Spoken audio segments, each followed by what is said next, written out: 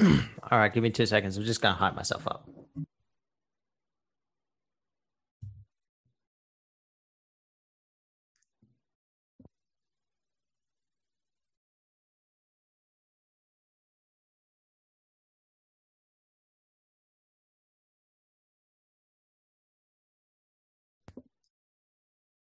You were actually recording that. That's fantastic. Was I? Yeah. I thought I paused it. Okay, whatever. I'm not afraid. Okay, make sure you actually... No, you were muted. Yeah. But the Zoom was still recording. I think we have our cold open. It's just silent screaming.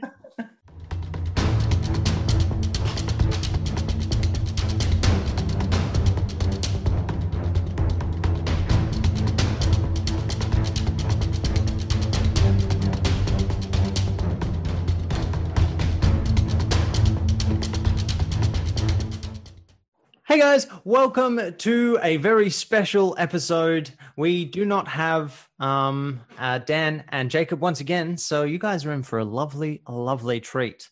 I am, of course, here with Gorchin. Say hello, everyone. Gorchin. And we are just the two of us, of course, gin and tonic. So sit down, grab a cocktail, and relax as we talk to you about more weird war stories. And Gorchin's actually going to start us off. He's got a really good one. Yeah, the good thing is this time we're actually filming at a much more reasonable cocktail drinking hour. So yeah, actually help yourselves. You're probably going to need one to get through this episode. And last time we actually had a suggestion if paint water classifies as a cocktail. Yeah. And look, unless you have an alcohol-based enamel thinner in your paint water, then I'm going to go with no. Yeah. Please don't drink that because we might be a little bit liable and we can't afford to lose. Yeah, no, the enamel probably isn't a good idea actually to drink. Yeah. So stick with the paint water. If that's all you got, stick with the paint water. That's safer. That's all I'm saying. HMG PSA, don't drink your paint water, regardless of its constituent parts. So yeah, the one that I wanted to start off with is one of the things that really we did a little bit accidentally last time in the HMG special was that we were a little bit like water oriented. And yes. I think just a lot of weird stuff happens when you get a whole bunch of sailors together and they think they've got a good idea. So following that theme, the one that I wanted to talk about was actually Operation Land Crab / Cottage. This was in response to something that a lot of people didn't realize happened, which was the Japanese invasion of North America. What? Where? Yeah. What? It's like a string of islands, like right on the top of the Pacific Ocean.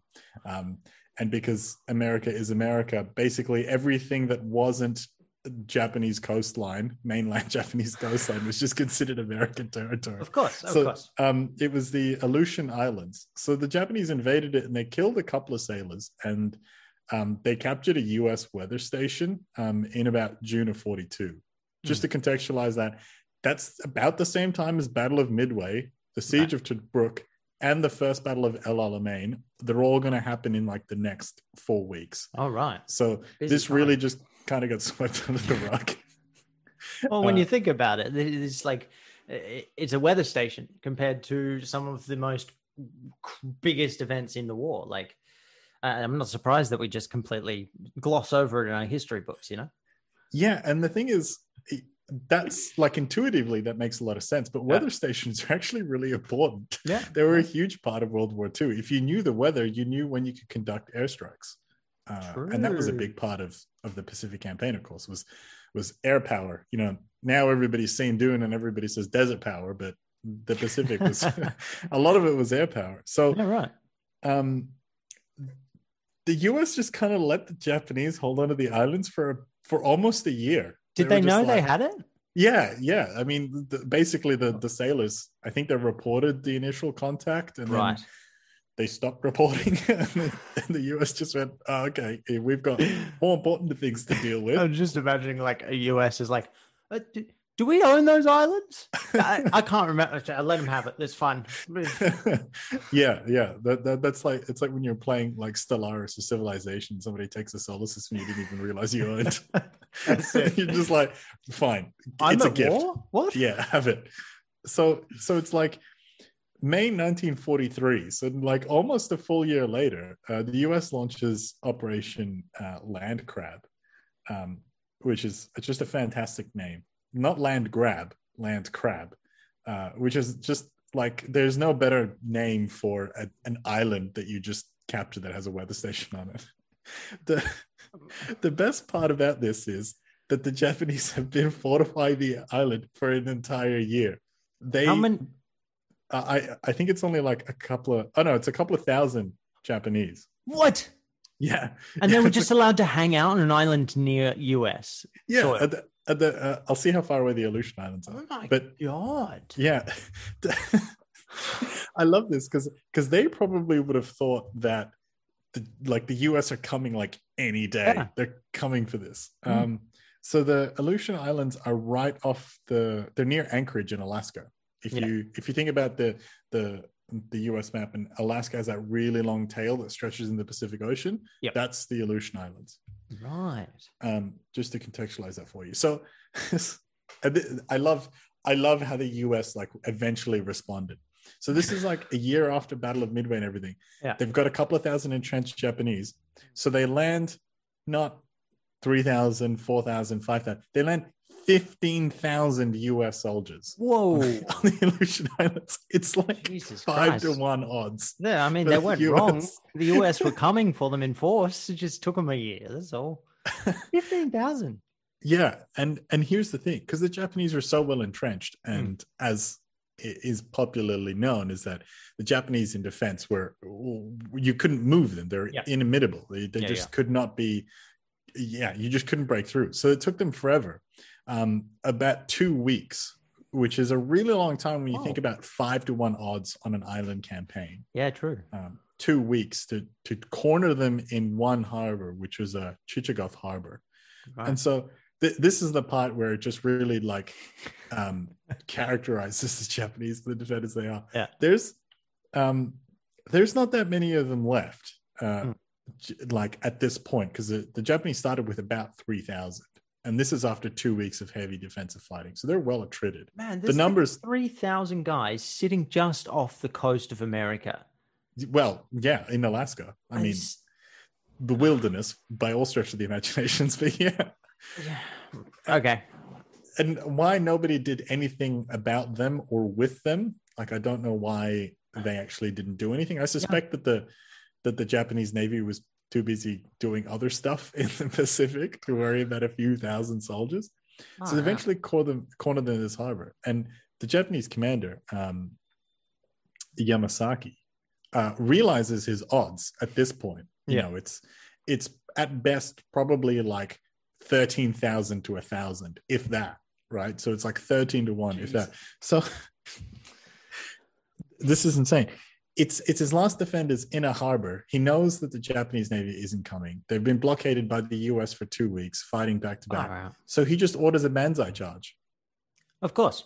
Just up and at it. And here's the crazy part. He actually broke through the US lines with his banzai charge. What? Yes. He led them personally, like all of them, just basically like up the guts. Oh my God. Yeah. And they broke out. I think it was like several hundred meters or maybe even a kilometer through the US lines. Like Whoa. It was just a charge that never ended. And this is the part that gets like, I cannot believe this. It's 28 men that were taken prisoner. 28 Japanese men were out of 3,000. Out of 3,000. Yeah. Far out, man. And all over like a tiny island chain in the Aleutian Islands. Yeah. And I think that if like a lot of the times you talk about all of these desperate last stands, and a lot of the times they had a purpose. They were either buying time for somebody or, the last one we talked about, Battle of Castle Itter, which was effectively a last stand of prisoners. They were trying to keep these people alive. But the Japanese, it's not like the US mistreated their prisoner of wars. I mean, it's a broad stroke. I'm not going to say some nasty things didn't happen, but by and large, it's not, they weren't being Japanese prisoners of war. They weren't being German or Russian prisoners of war. Yeah. Like you think about the tactical kind of implications of, the Guadalcanal campaign Yeah. Like all of those islands, they were important. They were strategic. Yeah, they This had meant nothing. yeah, it's a weather station that was already captured by this point, and as you rightly pointed out, a lot of those islands, like Midway, was an airstrip halfway across the Pacific. A lot of those ones were natural harbors or had airports, or there was something actually worth battling over. And here it's just like okay, fine, you held up a couple of U.S. divisions. Of infantry that were busy doing that instead of something else. But honestly, if they could spare 15,000 US like soldiers for that island, it either must have been really important or May 1943 was really boring. They had nothing better to do. Looks like we're mopping up, boys. Did we miss it? Remember that there's just like 3,000 guys sitting off our coast? We should probably do something about that. Oh my God. That's incredible. Yeah. And this is the part I actually love even more than all of this. That was only one of the islands. What do you mean? So the Aleutian Islands is like an island chain, right? Yeah. So Operation Landcrab was only one of the islands. It was just one of them.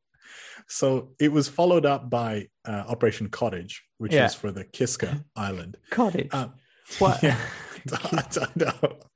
You get like Operation Overlord and Sea Lion and Burning Torch or whatever, and Bagraton and Citadel and all this other stuff, and then you're just like Cottage. Yeah. Even Market Garden sounds, kind of like, ooh, that's kind of intriguing. Yeah. It's dangerous because it doesn't sound dangerous, right? They only called it Market Garden because it's super dangerous. Like the Manhattan Project. Exactly. It's like they're building something in Manhattan. So this was after Landcrab. This is after. That's the way you said it. Sorry. Go on. I mean, you got to be flippant about a nuclear weapon. It's the only way to be. Of course. It was U.S. foreign policy for a long time, but I'm getting sidetracked. So this is like a subsequent island. And they were mega worried after Landcrab because it was extremely costly for them, right? Yeah. I mean, you had to fight 3,000 guys down to a man. Yeah. Down to minus 28 out of 3,000. And so they didn't actually get to Kiska, which is not that much further away. I think it's probably like at most 10 or 15 nautical miles. Like we're not talking, it's not a strategic distance. Is it part of the island chain? Yeah. Okay. Yeah. And so they didn't get there till August of 1943. So it took them like 2 or 3 months to lick their wounds before they tried this again. They're like, "No, man. No, I don't want to." To contextualize this, in August or during this period in 43, Operation Husky's cracking on, which is Sicily. All right. And at the same time, Denmark is occupied by Germany in 43. Wow. Did Denmark really last until 43? According to my notes, yeah. Wow. So it might have, they might not have just like quote unquote gotten around to Denmark. they were pretty busy, I guess. Denmark's like, shh, they were quiet. They weren't seeing. Yeah. And this is the best part. They were so worried about the island of Attu, ATTU, which is like next to Kiska, basically. Yeah. They were so worried about this like archipelago of Kiska that they were bombing it since Landcrab. So they've been Landcrab. They've been shelling these islands for like 3 months. Is there anyone on these islands? This is the best part. They start wrecking the island and they find no one. Oh my God. So the US land on one side of Attu and the Canadians land on the other side. Oh, and so the idea was that they didn't want to have this like final stand in a harbor again. And they didn't want this breakthrough to really have a lot of impact if they decided to banzai charge again. So while they're moving through like Attu, the going is super slow. Like it's not a very big island. And they are taking like hours and hours to cross a kilometer or two. They're just being like really cautious. Yeah. Mines, bombs, booby traps, and even a sea mine took out the USS Abner Reed. And that was just one day. I'm confused. Why? So there are mines and booby traps and stuff on this island. Yeah. Who put them there? The Japanese at some point. Because remember, they were on these islands for a year before the Americans did anything. What were they trying to achieve with that? Because they didn't stay on the island. I don't know. This is what I suspect happened is that they probably like conquered one island, defended it, moved on to the next one, defended it, moved on to the next one, defended it, and then they sat on the most important one by the end of it. Okay, that makes sense. That's my guess. So then like you can see where this is going. Everybody is super high strung from booby traps, pitfalls, and just like random explosives and stuff. Yeah. So then the Canadians finally spot someone, and they just open fire. They just let loose because they landed just before dawn, I think, and it's nearing nightfall. So you've nearly got like 12 hours in this extremely stressful, high strung state. Yeah, they spot somebody and they just start opening fire. And then, of course, the Americans returned fire because somebody started shooting at them. Yeah. That firefight lasted for apparently nearly an hour and caused 60 casualties. So there were, on just the island of Attu, there was 300 casualties in total. 60 were friendly fire. 100 were lost souls on the Abner Reed that was sunk by a sea mine. 100. And the other 140 were lost to booby traps, basically, and just improvised defenses. How many booby traps are there? Like, I know. That's so. I have no idea. I have absolutely no idea. I'm trying to figure out how big this island is. It's like 900 square kilometers. Oh, so like it's a pretty big island, but not a single like Japanese soldier was present on that island, and they still caused effectively 300 casualties. That's psychological warfare for you. Yeah, 100%. That is. That's and this is why I loved it, because as a weird war thing that happened is like, can you imagine what that would look like as a bolt action mission? You'd have like, it'd be 2v1, right? You'd have the US and the Canadians like side up next to each other. You'd have some weird fog of war. And then when the Japanese player rocks up, you just give them a piece of paper that's just like, you have no forces. Your job is to place as many booby traps as you possibly can. Yeah. that you'd have to play that with like the US guy in one room and the Canadian guy in the other room. Yeah. And have like a mirrored map that they like explored, and then just have the Japanese player just causing absolute havoc. You give like each player like 1,000 points, and then you literally give the Japanese player 1,000 points worth of booby traps and minefields. And then I just laugh. You just absolutely laugh. And then like the moment when like they'd start shooting, and then the Americans start shooting back, and they wouldn't know who they were shooting at. That would be great. That would be fantastic. That's a good way to lose a couple friends, I think, making them play that. Yeah. Look, I think that's a fair assessment. I think the only person who's going to enjoy that, like really enjoy that, is the Japanese player. Yeah, and the dude who put it together, and the dude who's putting it together. Absolutely, it would just be them two just like chuckling in this room, and every time like the US and the Canadian player walks into like the referee room, they'd just be like. The best thing is you tell both the British player and the US player that they've both won. There's nothing more American than that. Oh, far out. That's a good one. I really like that. I mean, it's pure incompetence. And yeah. What is it though? I mean, like, how many booby traps can you disarm before you eventually like fuck one up? Because it's a numbers game, right? You're playing percentages. Yeah. There's what, and I don't imagine like EOD was as sophisticated in World War II as it is now. No, absolutely not. But like, what was it, 140 guys, right? Yeah, to booby traps. Yeah, so 140 guys to booby traps. That's, let's say it's probably about one guy each, right? 1.5. Yeah, round up to 2. So 70 booby traps killed were activated successfully. Good God! How many? Like, what's the success rate? Oh my God. With a number like that, over 800, like, I guess if you've got a year to defend an island, you're just going to make a stupid amount of booby traps. Well, see, this is the thing. You were like, oh, well, they took it, defended it, moved back. I'm guessing. Yeah. Okay. Here's my theory, right? You want to hear my theory? It's classic military adage of hurry up and wait, right? So you've got the captain. He's got 3,000 soldiers under him. And they're like, sir, what do we do today? And he's like, and then he looks over at the supplies and they've got like 3,000 stacks of like booby traps and there's sticks everywhere. And like, it's just like go to that TNT and RDX and stuff. Yeah. In fact, he's like, use the boat that we made yesterday when we were bored and go to another island. Yeah.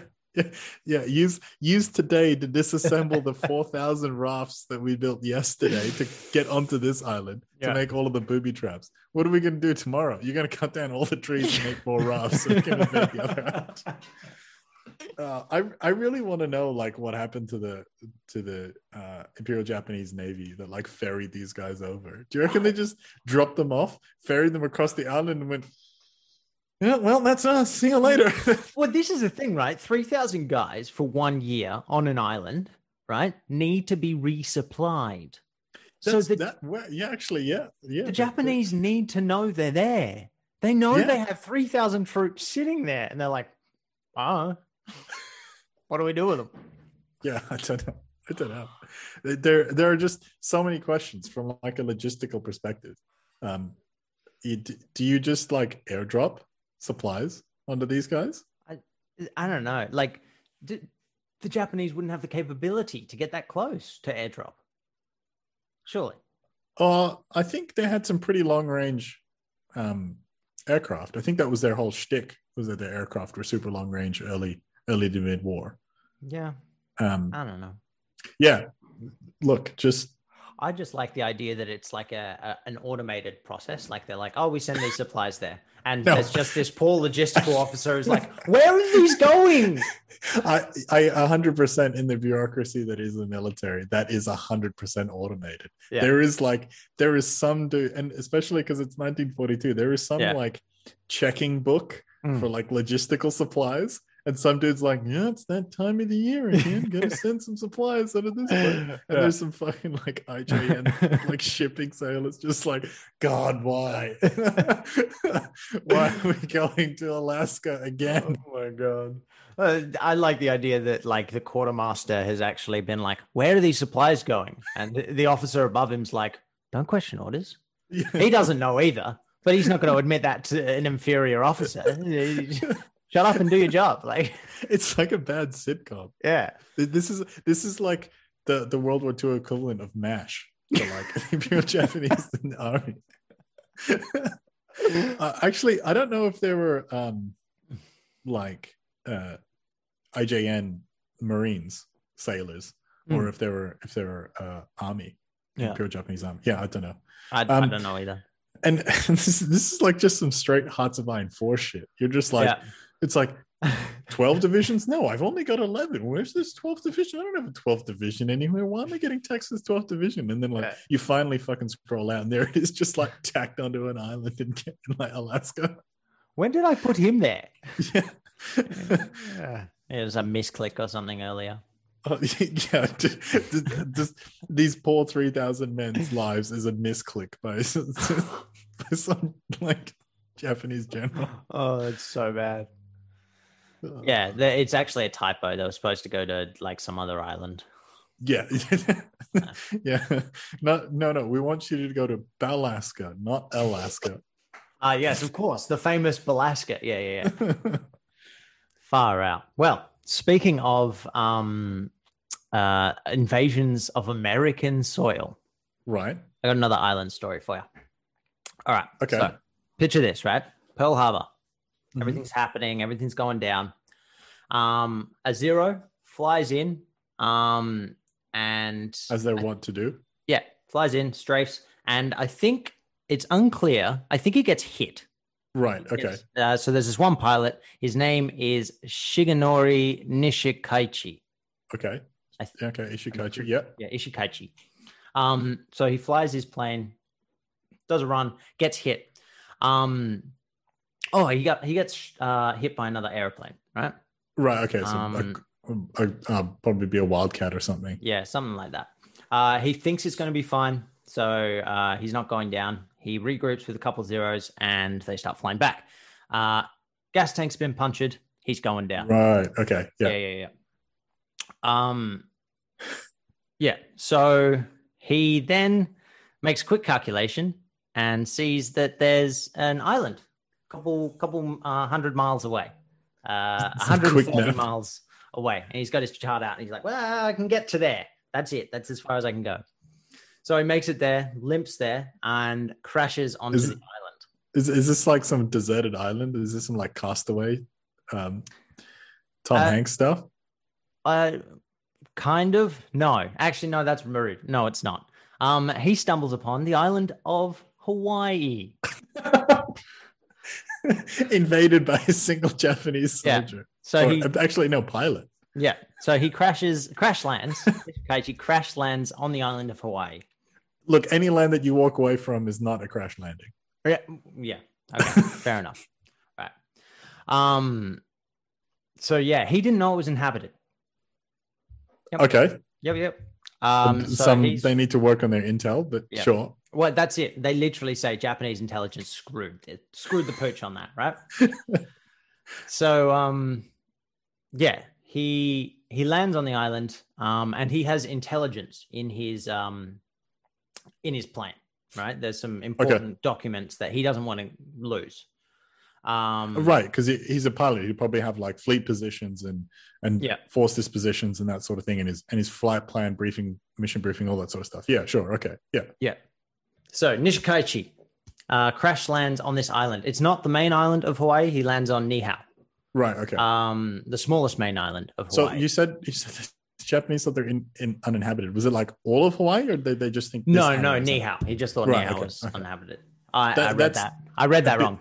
It's a bit more forgivable for Japanese intelligence. Yeah. I mean, it's still a main island of Hawaii. That's like Japan forgetting that the bottom half of their country is uninhabited. Yeah, look, fair enough. Yeah.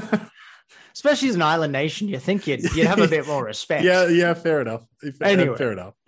Anyway, so crash lands. He's got these documents. He leaves his plane, starts walking down, sees some buildings and such, and a bunch of people at a church. Right. And he walks up to them, and he's speaking to them. Of course, they don't understand Japanese. Right. They don't know that he's an enemy combatant at this point. Right, because this was during the Battle of Pearl Harbor. Yeah. Right. Yeah. So and there's no radio or phone or anything on this island, right? Really? Well, anywhere, but like they have no communication with the outside world. So they see this guy, he crash lands. They're like, "What? Yeah. That's lucky you're still alive." Yeah, I mean, most people didn't find about Pearl Harbor until like a day later when the president broke it and stuff. Anyway, so it's completely believable that most people didn't know it was happening. Also, especially if you're lacking telecommunications of any kind. Yeah. They don't know. This guy's come down. They can't understand him. A guy called Yoshio Harada. Is an American citizen, but Japanese ancestry. Descent, yeah. Brought in to translate. And he did exactly that. But, so he was a local on... Yeah. Right, okay. So he lives on Niihau. Sure, yeah. But, so he translates, tells him, he's crashed. He was flying his plane. Leaves out the fact that he was there to bomb Pearl Harbor. Just leaves it out. Thinks it's not an important detail.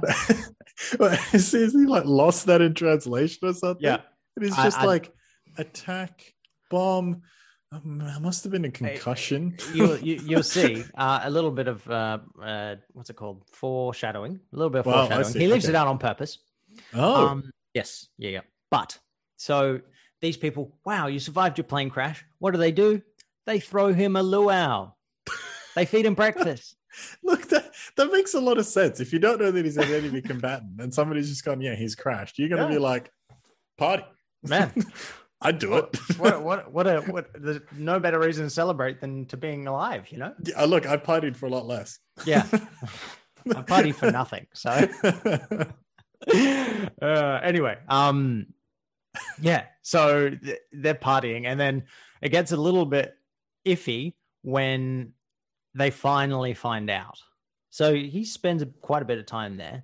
Yeah. Until they find out that he's part of the bombing of Pearl Harbor. Right. Okay. And he finds out that they've got his documents. So they've taken documents from his plane, and so he wants them back. So was he, okay? Yeah, go on. So until then, he's kind of this is like an episode of Lost or something. Yeah, like... yeah. So until this point, he's been quite calm, obviously, and then they find out that he just fucking landed on the island. We get people throw a party for him. I'd have some good vibes. Oh, absolutely. So he's sitting there. He's like, yeah, ooh, kind of thing until no longer. And so he's like, I better get going then. Wait, you've got my documents. Give them back. And they're like, no, you can't have these back. Where does he like? I love that. He's like, I'm just going to leave. Yeah. This island. Yeah. Just How? I don't know what his plan was after that. Well, I'll tell you what his plan was. His plan was he was going to enroll the translator and bring him unofficially into the Japanese army, the Imperial Japanese Army. I don't know what the knighting ceremony for that would be. So Harada, the translator, stole some guns from the gun owners on the island and enrolled This himself. Is America after all. Yeah, and enrolled himself in the Imperial Japanese Army. He attacked the guard that they put on Shigenori. Good. And then they went and tried to get his stuff back with a shotgun. His documents. Yeah, you know, as you do with a shotgun. Yeah. I mean, is there anything more American? Getting your property back with a shotgun. Yeah, exactly. Right. So look, honestly, these guys are sounding more American than Japanese at this point. Man, look, it must be the water or something. It's just the sea breeze, just like makes you want to own buckshot. Get some freedom pellets in you. Freedom seed. Sorry, I think that's what they call them over there. 762 freedom seed. Okay. Anyway, so the guy who was holding on to the documents, he escaped. So he's like, take him. I'm gonna leave. He runs away. And tells the entire island, obviously. And then while he's busy telling everyone and they're trying to work out what to do, the Shigenori and Harada. Yep, pilot and the translator, yeah. Pilot and the translator stole a wagon. So nice. It's not a car, a wagon. Okay. And pimped it out with machine guns from the plane. Wait, is this like a horse-drawn wagon or like a towed wagon? It just says wagon. And then they pimped it out with the machine guns from the Zero. They literally went back to the plane and took the guns off it. Look, honestly, if I had a choice between multiple rifle caliber machine guns and a shotgun, I would 100% take the towed machine gun trolley wagon thing. Absolutely. I like the idea of like one of them standing there with two machine guns just shooting into the air while the other one's like carrying the castle. Oh man, like what are they called? Like the little the people carrier things? Tuk-tuk? Tuk-tuk. It's just like a machine gun armed tuk-tuk. I have no idea. Like there's so many variants of an A6M. I don't know which one. I'm trying to find out what firepower it was because I think some of them actually had 20 mil cannons. So there was. Hold on, I think I had that in my notes. Here we go. A6M2. No, he would have just had rifle caliber machine guns and an A6M2. It was the threes that had the 20 mils, which would have been like. What a fuck you and the couch you rode in on. Like 20 millimeter armed tuk-tuk. Yeah. What do you reckon the points for that would be in bolt action? You know what? You have to pay. You get paid points to take it. You paid points. No, yeah, I'm writing that unit profile. All right. To make this in the theme of a bolt action podcast, I think loosely. Yeah, loosely. So it's got 2 LMGs on it. So what? They're 20 points each. Yeah. Make them unreliable because you've taken them off a fucking chopper plane. that was almost as asynchronous as me calling like 18th century cannons anti-tank guns. That's right. Almost as asynchronous. Would they be unreliable though? Well, I mean, oh right, because they're. This is something that I learned about with Western machine guns, and I suspect it would have been the same for the Japanese. So the 50 calibers that they gave to the infantry troops and the one they gave to the aircraft is the same design, except the aircraft ones are actually slimmer and have a higher cyclical rate, which is fine because they have a lot more air cooling, right? Yeah. Because they're just hanging out on the side of a plane. So they're a lot. You don't, and it's higher, so it's colder. You don't. The guns can run a lot hotter because the surrounding air is more cool. So makes sense. Yeah, I think if you have a couple of aircraft machine guns at sea level, literally, you might run into some unreliability problems. All right, so we've got what's the transport capacity? 3, 2, 1 driver, 1 guy standing on the wagon. Okay. The way the wagon's described in the source that I'm using, it sounds like it's not like a people wagon, but literally like a wagon you put like fruit on or something. Oh, like a wheelbarrow. Just like a flat bed. That's even better. Look, I was at Bunnings and I did not find any machine gun armed wheelbarrows. I'm not going to tell you. I feel I was shortchanged in that transaction. Yeah. So like, I'm going to say 2. You got 2. Fair enough. Yeah. Inexperienced. One's a pilot, and the other dude's literally picking up a gun for the first time in his life. It would be a wheeled vehicle, but it would be slow. Yeah. Yeah. Oh, yeah. Absolutely. Was that 3 inches? No. Because a wheeled's like 12 and 24, right? So it'd be like 9 and 12. You're going to give that thing 9 inches. Yeah, 100%. Okay. All right. 100%. The guy who lives on that island, he'd be agrarian, right? He'd be like a farmer. Yeah. They're all sheep herds and stuff. Yeah. He'd be tough as nails. Okay. He'd be jacked carrying this wheelbarrow. Yeah, like, true. One tiny Japanese pilot and a couple of machine guns, like nothing to this guy. Yeah, true. And then there's strip machine guns as well. So that does. Yeah. Actually, but how do you? Because they don't have anything to rest these machine guns on.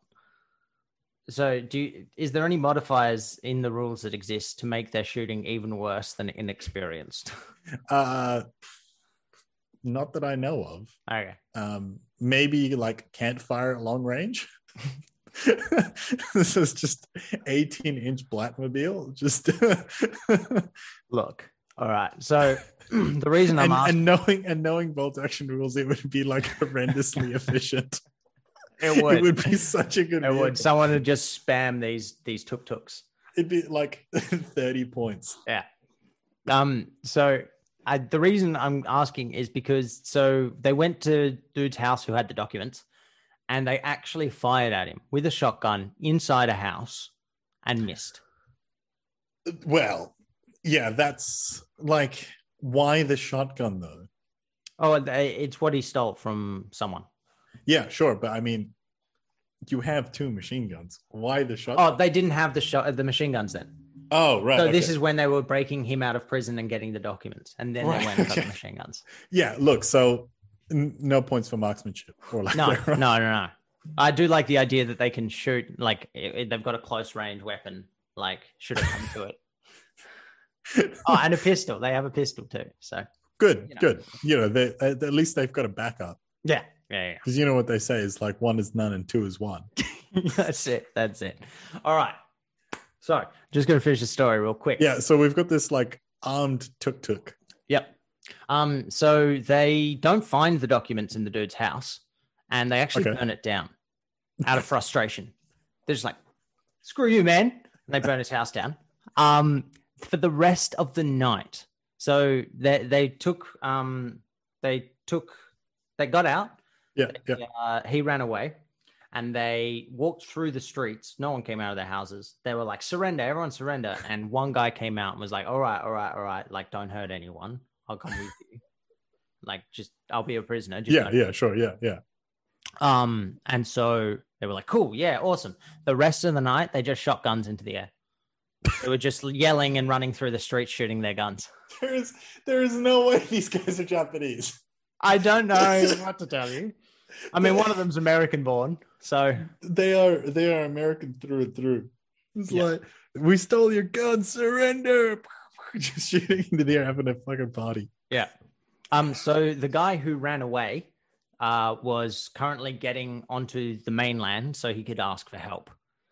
Okay, he must have had a boat or something, or he was just such a good swimmer. Yeah, no, I'm pretty sure he had a boat. They asked the prisoner to look for him, and the prisoner knew that he'd gone to get help, and so he was like, hey, is anyone here? He made a show of looking for them by calling out, but he wasn't actually trying, obviously. Anyway, this honestly feels like if you let a whole bunch of 15-year-olds write a sitcom, that they thought, and then they were just like, but they were told that they couldn't cut any content. So once they wrote something, they were just like, no, it's stuck in. We got to go with it. Yeah.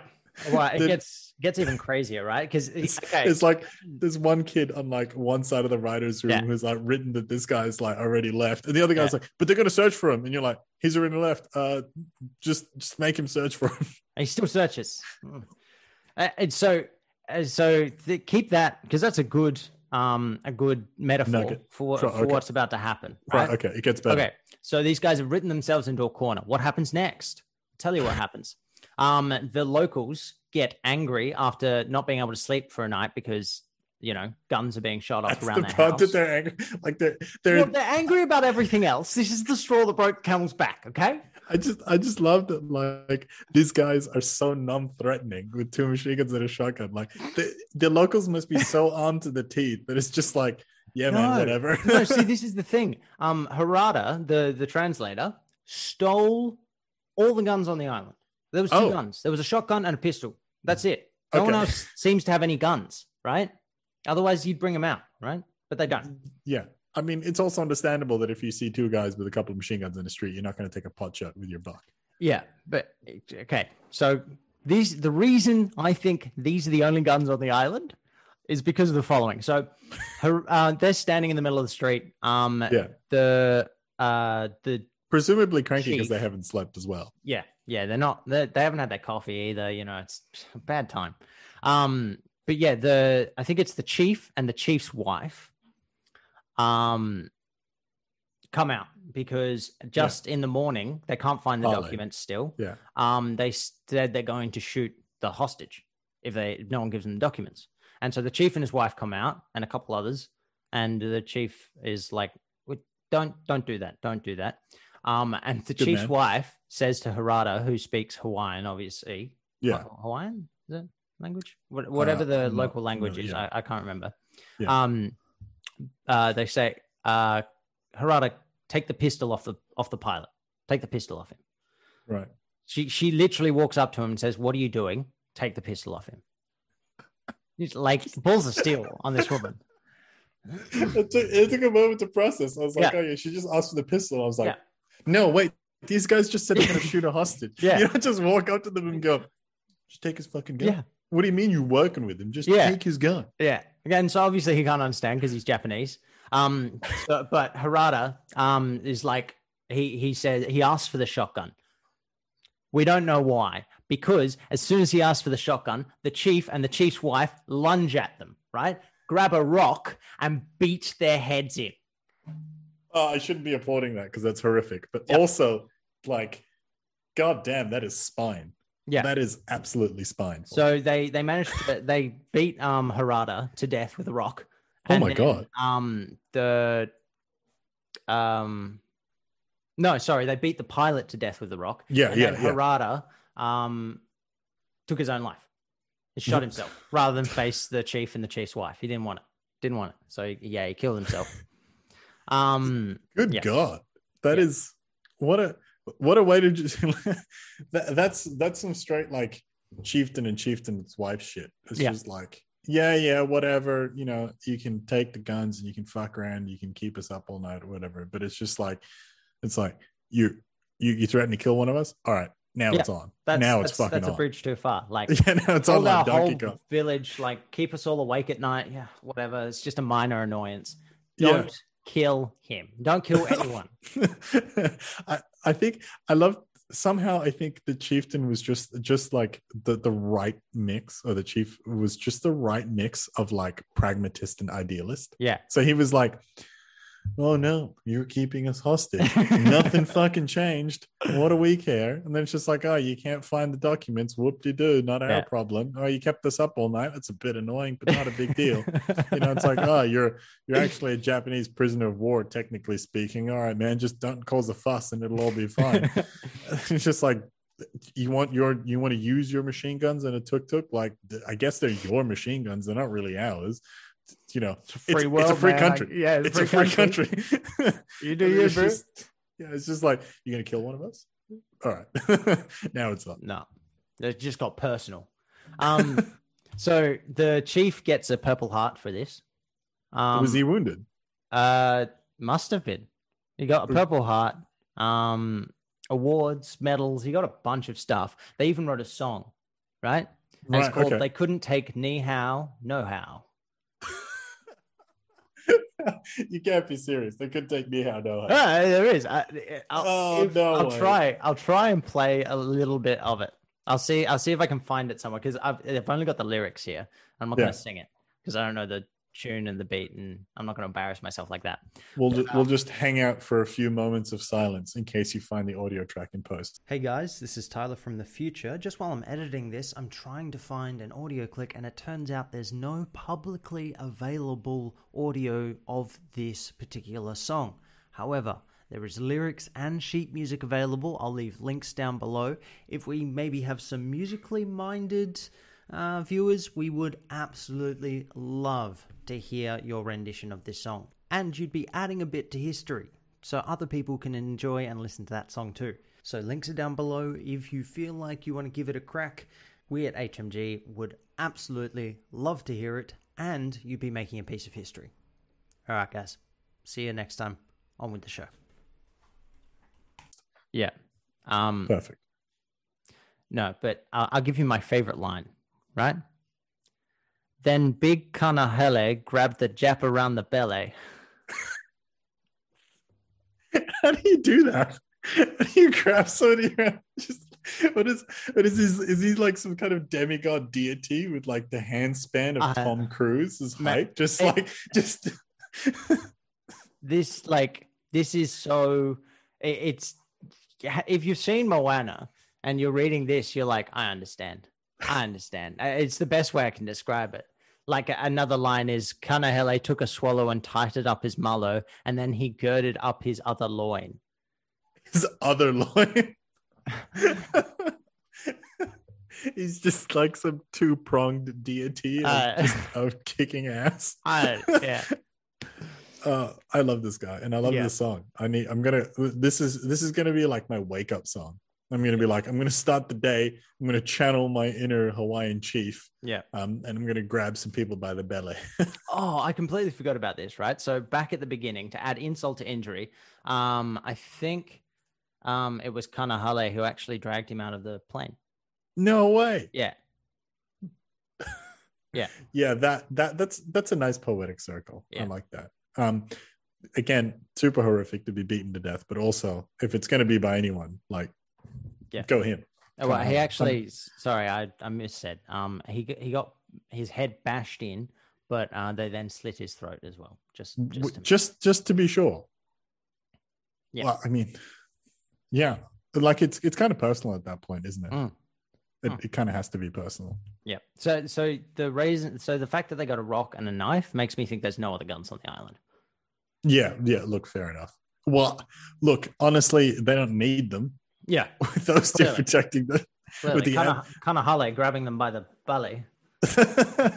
He's probably got cannons for arms. Like they're probably licensed firearms. Like for sure, destructive devices for sure. Yeah. It's.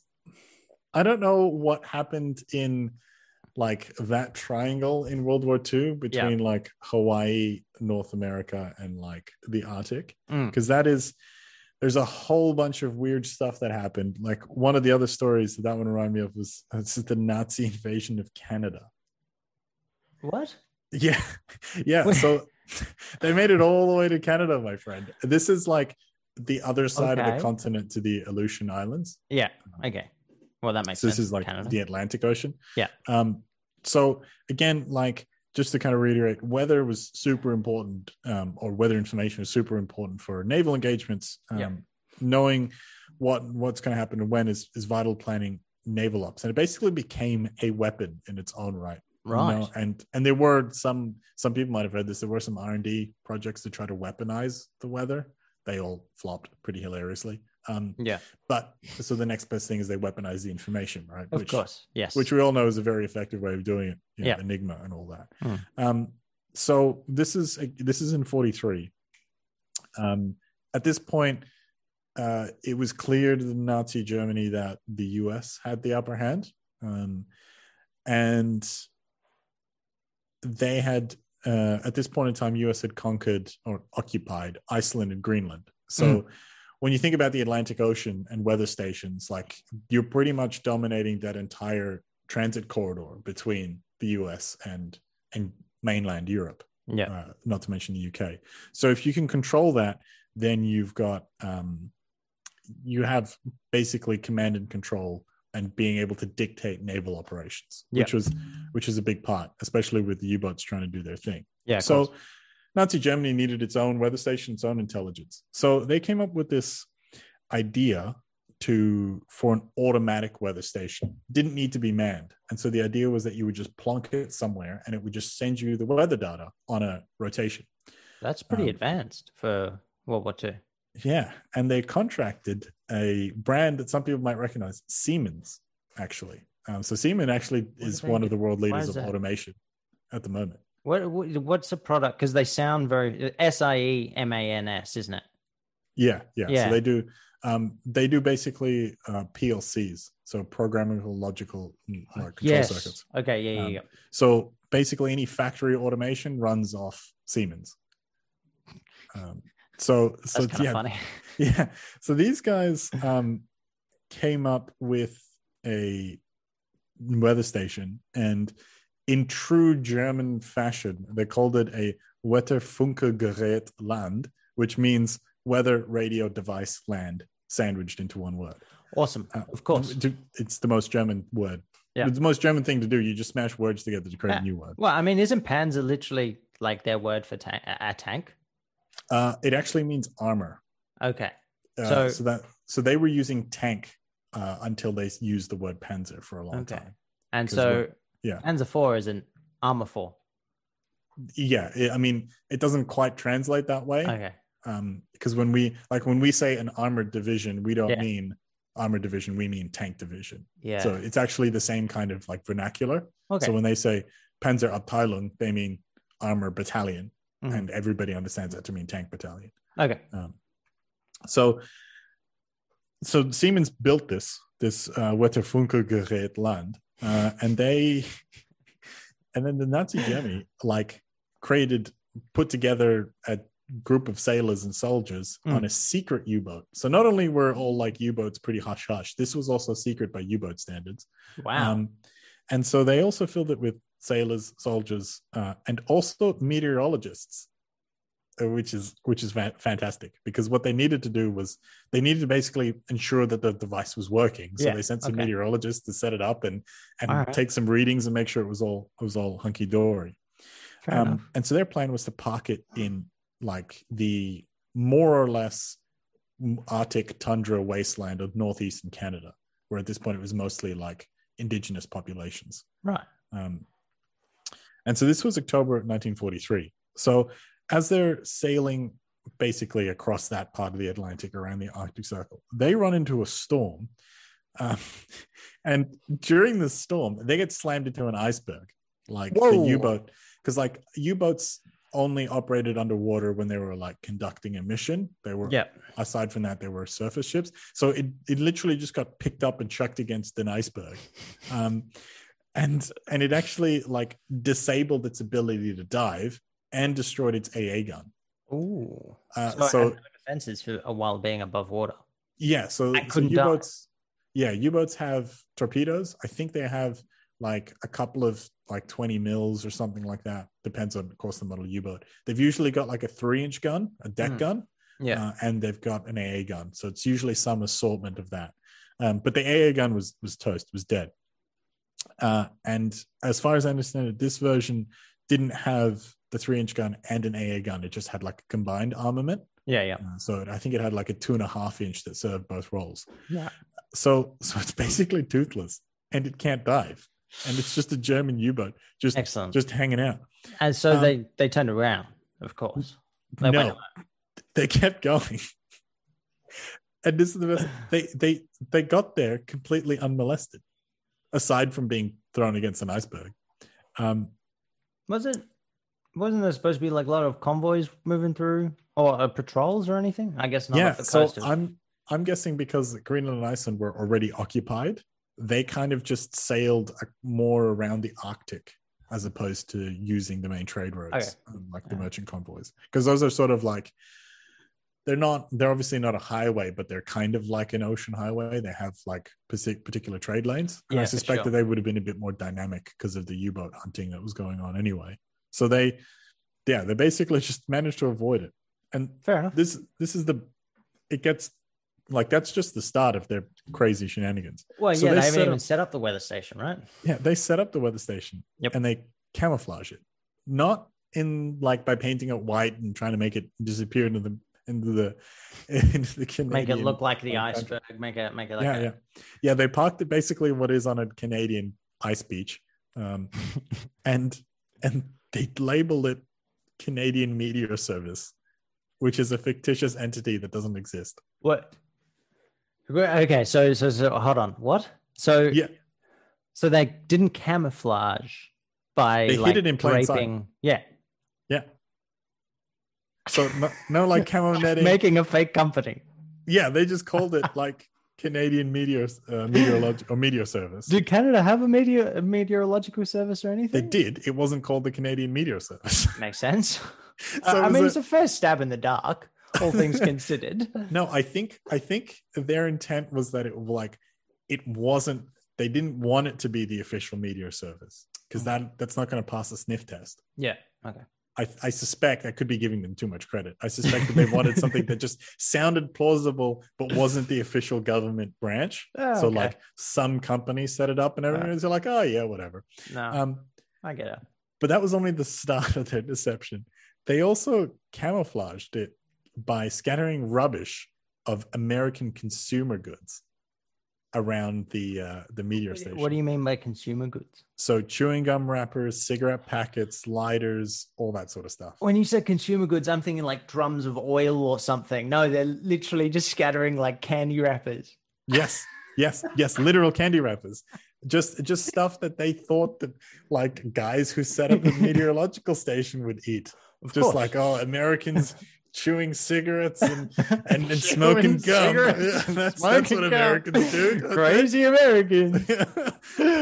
Oh my God. It's like, just imagine like, oh, Hans, look at me. I'm American. Look at me chew this cigarette. I'm so stupid. Oh, it just tastes horrible. Why do they do this?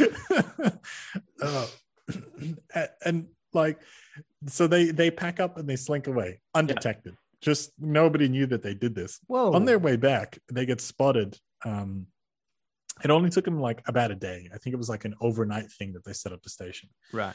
So they're underway the next day, all loaded up, ready to go. And this point now, they bump into, I think it's a Canadian combat patrol, which is, I think it's not like a destroyer or a frigate or anything like that. I think it's a couple of like patrol boats and maybe an observer aircraft.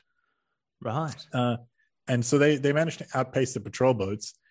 And this is the part, I think they must have repaired the gun while they were landed, because they managed to repel 3 air attacks from the spotter planes until they basically ran out of fuel and couldn't chase it anymore. Wow. Which, I mean, either they didn't repair like the gun and then we're just using some onboard machine guns or something like this to spray this aircraft. Yeah, and then they managed to slink away, not being able to dive. I suspect that they must have like outran the patrol boat, and the aircraft would have ran out of fuel or stopped chasing them or was needed elsewhere. And they were like, it's a U-boat heading back to Germany. We don't care. Did they like track where the U-boat had been or anything? No. They just were like, what's this doing here? Yeah. This is the part about the story that I love the most. How long do you think that weather station stood? You know what? Pause for a moment and give our viewers a chance to guess. How long do you think that weather station stood in Canada? What do you think, Tyler? I'm going to say like end of war. So what is this? 42? So 3 years. 3 years? You're wrong. Less. Longer. How much longer? You were short by a factor 10 and then some. That radio station stood until 1981. What? Yes. Yes. Was it still transmitting data? I think so. I think it was still transmitting because I don't know if it was like solar powered or had some like rechargeable battery or something. Yeah, and it was just it was still. The best part is it was actually discovered like a dozen times over the decades, right? And course. Everybody just went, "Yep, Canadian Meteorological Service." Of course. Oh my God. And apparently some of those discoveries were by Indigenous people as well. And they went, yep, like Canadians, yep. Those dirty Canadians and Americans. Look at these wrappers everywhere that they've left. All of these chewed cigarettes. Is that a chewed cigarette? Those Americans like whack. And then, and how do you think they actually realized it was like a Nazi Germany thing? How they realized it was? Yeah. I don't know. Someone leave some sauerkraut behind. I have no idea. There was Siemens had started a historical division. And so basically they had created a team within the company to document and communicate the history of Siemens to like other new employees and stuff, and have run like an internal like small case Siemens museum as like this is where we came from sort of thing. That's right. He found the contract in a Siemens like archive in 81. Nice. So he found like a 50-year-old piece of paper. Holy cow. That was the only way they knew. Yeah. And he contacted the Canadian government and went like, yeah, that's a Nazi weather station you have. Oh my God. And I'm not sure. That's as far as I understand it, that weather station is on display somewhere. I don't know if Siemens owns it now or if it's on display in one of the Canadian museums. Man, I wanted it. Could he have not found that piece of paper? Could you imagine? 2020, 2022, right? We just find still Nazi shit just out there. Yeah, there are, I think there's rumor that there's still like several hundred weapon caches buried in the Arctic Circle of just like Nazi World War II shit. Oh, that's actually, I saw a story. I was going to use it as one of my stories today, actually, about the an Arctic base that the Germans had. It's not the one that I'll be using, but GnT episode 3. Just saying. But yeah, no, that's amazing. Was there anything else? And what more do you want out of a story like that, Tyler? I'm just asking because if there is, like, I wouldn't be surprised if there was some other twist. No, that was the twist. I just can't believe that chain of events happened. How do you get a U-boat slammed against an iceberg? Yeah. Lose all of your weapons, lose your ability to hide. Yeah. Do your mission, sail back, and repel air attacks. Did they lose just get back on the trip? Sorry? Did they lose anyone on the trip? I don't know. It's not mentioned. That's incredible. Yeah. Could you imagine? Hey, Hans, I went to Canada. No, you didn't. You're a liar. It's crazy. It's just like, hey, Hans, I went to Canada. Oh, yeah, how was it? Were the Americans chewing cigarettes? No, we chewed the cigarettes. Yeah. All right. Well, in that case, one final story before we go. So picture the scene, right? You've got a small group of World War II Norwegian commandos, 11 guys to be specific, skiing this is away. Gonna be good. These Norwegian commandos are tough as nails, man. Oh, this is good. This is good, right? So they're skiing away. This is related to the thing I was going to do as a story. Okay. This one's still in the Arctic. So there you go. There's the segue. Sure, yeah. There's the segue. Speaking of the Arctic, here we go. All right. So got a bunch of... You can cut that. It'll be fine. Yeah, that'll work. I cut that bit too. So small group, Norwegian World War II Norwegian commandos skiing away from an Arctic Nazi base with 3,000 pissed off German soldiers following them. Yeah, I thought we started this episode off with crazy odds. What's that, 11 to 3,000? Yeah. Good God. Yeah. So less guys than got taken prisoner started this one, right? Very, very deep cut for this episode, but yes. Yeah. I hope everybody had loaded that in the short-term memory. Go back. Pop quiz. So I'm starting at the end here, but they've just set off explosive charges inside a heavy water production facility. Oh, deuterium facility. Yeah. Tritium. Yeah. What was... I know that the Germans are doing a lot of research on that. Do you know what they were using it for? Nuclear weapons. Right? Yep. Oh, shit. Yep. No Norwegians. So yeah. This is... Right. This is like that movie where we start at the end and then as they ski past the camera, it's a freeze frame and he's like, I bet you're wondering how I got here. That's it. Yeah. I don't know what that is in Norwegian, but whatever it is in Norwegian. Anyway, so it's a factory set up in Norway. Yeah.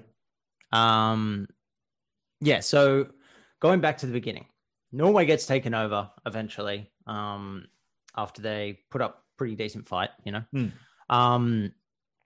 And this factory, which originally was selling the heavy water to France, of all places. Right. Okay. It gets captured by the Nazis. Okay. And so obviously allies are like, probably not a good idea. Oops. Oh, right. Because they would have found out about it when they conquered France. Yeah. Yeah, sure. And then I don't think the Norwegians were like, hey, Germany, do you want to buy our heavy water? No. They took over the factory. Yeah. No, sorry. I meant that like the Norwegians would have been selling it to the French. The Germans would have conquered the French and then found out about the factory. And then obviously the Norwegians would have been like, no. Yeah. Which then became, no, but you have an MP40, so I guess. Yeah. Yeah, exactly. Yeah. So the British are like, you know what? We need to take this out. This needs to go. So they try and send in 30 British commandos. Oh, yeah. SAS guys, right? Yeah, I think I've heard like snippets of this story. Or that there was just a whole bunch of commando raids in Norway. Well, yeah. So, you didn't hear about this one because their glider, when it detached, crashed. The tail rudder or something got broken. They crashed. Most of them died. Holy yeah, most of them died, and there was like 6 or 7 who got captured by the Gestapo, tortured, and executed. Ooh, now, that's not a successful commando, right? No, that's not the one I was thinking about. No. This is not the one you're thinking about. It does have a name though, Operation Grouse. So yeah, okay. So they were interrogated. However, they must have not given up the nature of what they were doing because guess what? That's that stiff British upper lip. That's it. They try again. Because they do. So what happens is they send in these 11 guys. Eventually, these British commandos. No, so these are the Norwegians. So, right. So they would be working with like Norwegian resistance or leftover forces and be like, we're going to take out this. Right. Okay. Yeah. So they're commandos. So I think they were like they fled and then we're like we're gonna take this roll on because we're Norwegian. We can whatever. However, so they knew that there was obviously an attack in the area. So they Germans beefed up. Yeah, the Germans knew. So they beefed up the defenses. Right. Okay. The place. So fair enough. So they put mines out, floodlights, guards, and the only way to get to the nuclear factory was by a bridge over a 660-foot ice gorge. Tell me that's not supervillain level shit.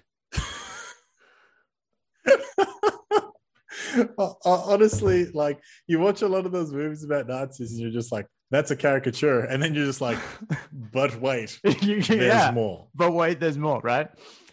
So, and this is the moment in the movie, the Norwegians are there. You've got the one naysayer in the group who's like, we cannot do it. And the captain I'm going to take your word that was a Norwegian accent. It's not, but okay. I can't do one.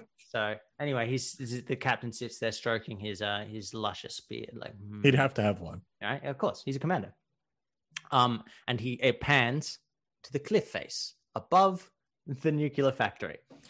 So what they do, below the nuclear factory. So what they do is they climb down the gorge, the 660-foot gorge, climb back up the other side, and make it through.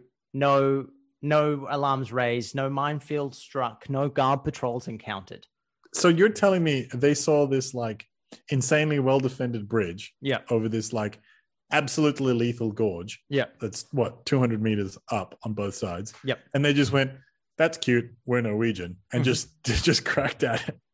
Yeah. Got the ice picks out, went bah, bah, bah, all the way down, all the way back up. They are made from different stuff. Absolutely. Yeah.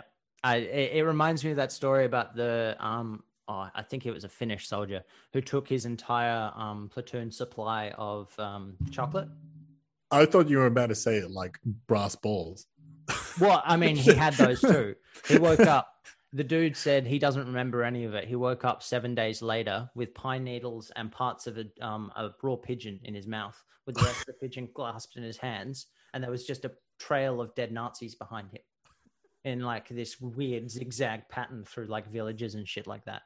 He doesn't remember any of it. Was that like Nazi chocolate that he got into? Yeah. Just pans of chocolate? I don't know how it happened. Or maybe it might have been some medication, but it was some serious shit. That's a 7-day bender that he doesn't remember. That's like some doom chocolate. He's just like rip and tear until it's done. Yeah. Okay. So back to these Norwegians, right? These guys with the brass balls. So they make it in. No one knows they're there. No one knows. They made it in completely unscathed.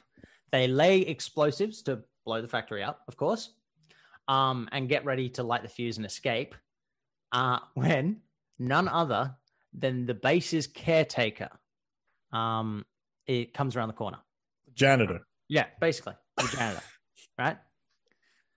And so why is this so vividly playing in my head as like an action comedy? And it's just like just a fourth wall break where he's like setting the explosives and he's like, and you wouldn't believe who saw us. It was the janitor. And then it just like cuts and like zooms in on this like janitor. Wes Anderson, eat your heart out. No, so yeah, the caretaker comes around the corner. They point a gun at him. He surrenders because he's Norwegian. Right. I was going to say it's because he's armed with a mop, but yeah, Norwegians are better. Yeah, right. So he's Norwegian, so he's like, I'm not going to tattle. They still hold him at gunpoint, obviously, just in case. But then, so they're getting ready to light the fuses, about to run. Do they take him with them? Yeah. So as they're running out, he's like, hold on, guys, I've lost my glasses. The janitor. Yeah. So naturally, the commandos put the stop Hitler from getting the atomic bomb plan on hold until they locate the caretaker's glasses. Honestly, that's why those guys are special forces, because they care. Yeah. They know what matters. Oh, Good God. yeah. Like, did they pack an extra? Because you said they skied out of there. Did they have an extra set of skis for this guy? Going through it, they made it through, no casualties, and they released the caretaker and another guy as soon as the fuses were lit. So okay. I assume they let them go outside the factory or something like that. Whatever. Yeah, and it's likely there would have been like chemical fuses. Yeah. Because so those are like, once you light them, you can't extinguish them. Yeah. It's I think it was one of those crack ones you crack. That's the chemical fuse. Yeah. Yeah. So they got back to Britain. Everyone gave them pats on the back, medals up the wazoo, right? So they leveled the factory and then they skied out of there. Yeah. And nobody knew that they were there. They only knew when the explosion started. Right. So everybody would have just fanned out and been like, oh my God, everything's on fire, or everything's thawing, because it's wasteland of Norway. Yeah. Right. Okay. And then nobody would have spotted the 11 dudes just having a casual afternoon ski. So end credit scene, right? You think it's over. Everything's over. The Germans are like, we still need this heavy water. We need the heavy water that's still here. We need to take it, and we need to take it back to Germany. So one of these guys and 3 other commandos get up with the Norwegian resistance, and they go back all the way to the factory and sink the ferry that's about to leave with all the heavy water. They're like, nah, you get nothing. You get nothing. Oh man. I bet you if I was one of the German guys, I'd be like, were they here this whole time? Like, were they on the ferry for like months and months, just stowed away? Yeah. There was actually two failed commando raids. Bridge before. commando raids. Yeah. Anyway.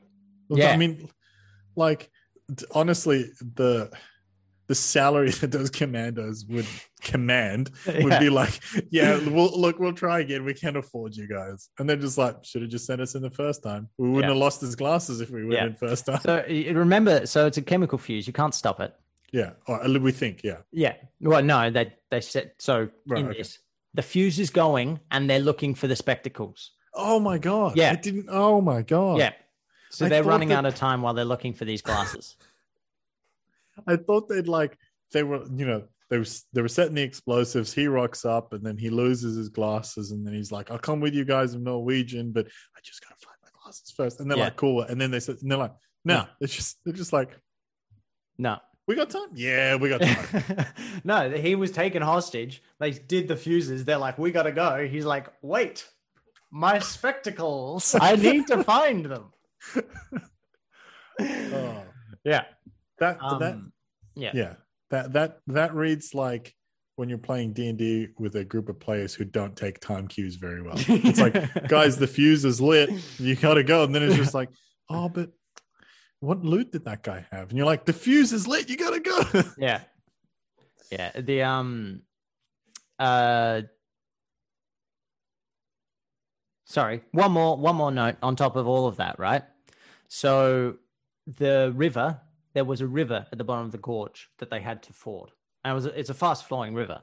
Like, it's not. And it would also be like near zero. Yeah. And so they forded the river at the bottom of the gorge. Got to the other side and then climbed. Without freezing to death or dying of exposure or hypothermia. Well, actually, look, to be honest, if you're just like doing the upper back and leg exercise that is climbing a wall, you ain't getting hypothermic. You hope so. You hope so. Oh, that would be like bone biting cold. Yeah. That would be.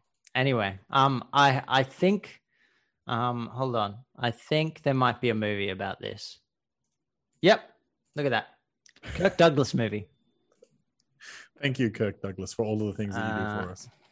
Kirk Douglas. I'll find out the title for everyone at home so you can go watch this absolutely crazy ride. Go on. I feel like this story has been retold in a couple of different ways. Probably. I think like one of the battlefields had this in like the campaign mission. I think Battlefield 5, where you play the Norwegian Resistance. Yeah. I think it had a version of this where you sneak into a factory and blow it up. Guarantee you there was no Norwegian janitor with spectacles. Okay, here's an extra tidbit for you. So in 1948, a Franco-Norwegian film called Kampen om Tungtvannet, sorry, the Battle for Heavy Water, is what it's called. 1948 is quite faithful to real events, so much so it grabs the original commandos and makes them star themselves. Oh my God! Yeah, that's so good. So these commandos finish up the war. It's like, let's go, boys. Hollywood's calling.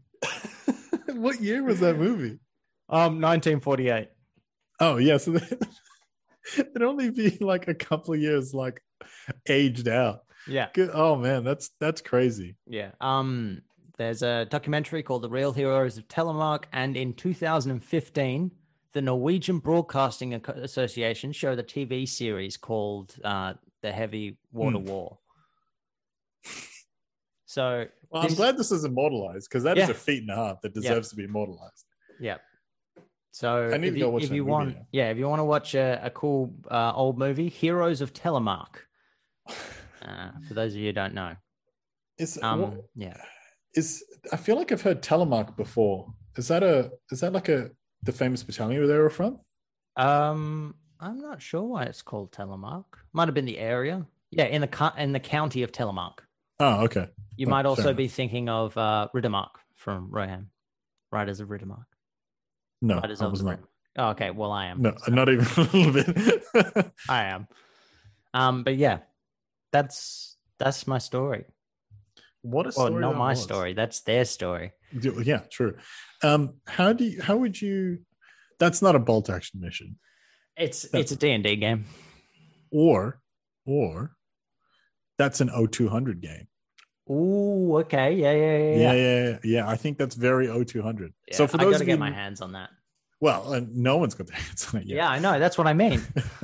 So for those not in the know, O200 is a 28 millimeter like stealth game. So basically just that story, except a tabletop game. Yeah. It is written by Graham Davey, which is the guy who did Test of Honor, both editions. Test of Honor. Really? Yeah. I didn't connect the name. That's awesome. Yeah. Yeah. So I'm really looking forward to that. And he was actually like super active on the Facebook page doing development. Like he'd be like, what do you guys think about this mechanic? What do you guys think about this mechanic? Yeah. And he'd like show you and basically play test it in little documents and tutorials and stuff. So I think the game's almost finished now. And I think he's doing STLs as opposed to like plastics or metals or whatever, or resins. I think that's probably a better idea in this day and age. Yeah. So yeah, I guess when we get our hands on O200, we'll have to play the heavy water battle. Oh yeah, definitely. Done. I don't know where we're going to find Norwegian STLs. I think Akhtar from the Bolt Action Tournament Group in Tasmania does some. I think he's got some Norwegian guys, so we can just blindly ask him how he did them. I'm sure we can get 3,000 Germans between us. Likely. I think we might have to shrink down the scale a little bit. We'll make the Germans respawn or something. We'll use like we'll use like clever. They have respawn tickets. Yeah. All right. Did you have anything you want to add? No, I think that concludes this episode of the GnT Special. Beautiful. I hope you all enjoyed your cocktails. Gorchin, do you want to bat us out? Bat us out? Yeah. You know, like the end of day of cricket, night watchman comes in, bats you out for the day. No, I'm not a cricket guy. Never mind then. We'll just lose like hundreds of followers off the back of that. That I'm not. You don't have hundreds of followers to lose, so it's fine. I watch NFL and I've got Monday off for the Super Bowl. So do I. I'm going down to a pub early in the morning. I'm going to go watch that with my dad because it's his birthday the day before. It's going to be great. Yeah. We just dated this episode. Well, we didn't say which Super Bowl. Yeah. It's next year's. It's one of the Super Bowls. All right. Do you want to tap us out? I don't know what. Do you want to do the outro? I really was enjoying watching you struggle. Thanks for tuning in to another episode of the HMG Podcast. I was your host, Gotchen, and joining me today was Tyler. So this was a GnT Special. We talked about some Weird War stuff. If you liked it, be sure to check us out on the other content that we do. So like us on Facebook, HMG Podcast. On YouTube, we're under Western Tabletop. You can find us there. Make sure to follow us on all the socials, subscribe, share, and hit the notification buttons. Thanks for checking us out. Give us them thumbs, them likes, them 5 stars, whatever. Helps us out. All of that above. Jazz. Yeah. Hey guys, it's Tyler here. While I was editing this, I found a few bloopers that I thought were too good to pass up. So if you'd like just a squidge more time from us, keep watching/listening, and you'll get a little taste of the behind the scenes here, and also a teaser for a future episode of GnT. So stick around and enjoy those. Thanks, guys. See you later. This is more thirds, right? Yeah. You kind of also want to fill the space, kind of. I can bring the mic closer if I'm too far away. No, I mean, you sound fucking gorgeous. How's this for filling the space? That's excellent. Good. A+. We can, like, when you can't be bothered doing editing and post-production, I can just do this. slow. Yeah, I'll just start something really dramatic, and I'll just like pull it closer and closer, like I've got a dolly. Now, if only I had the zoom function, I could do the what's that fucking shot called that's in Jaws? A Zolly. Oh. No word about that's what it's called. Of course, it's just an amalgamation of zoom and dolly. I'm not ready for this shit. Stupid shit part 2. Look at that. There's a cardboard box. That was the perfect fantastic bite. MacGyver over here. Yeah, honestly, that was like a Gloomhaven character box that I just like shifted under one leg of the tripod stand. We should do an episode on James Bond, speaking of MacGyver. Anyway. James Bond? What? How he was based on a real person. You didn't know this? No. Okay, I know what we're doing for GnT 3. All right. Planning ahead. This is 100% how all planning happens in the HMG podcast. We get together, and rather than actually starting the episode, we just talk about things that we should shoot in future episodes. Yeah, that's how we roll. Yeah, that is like canonical HMG.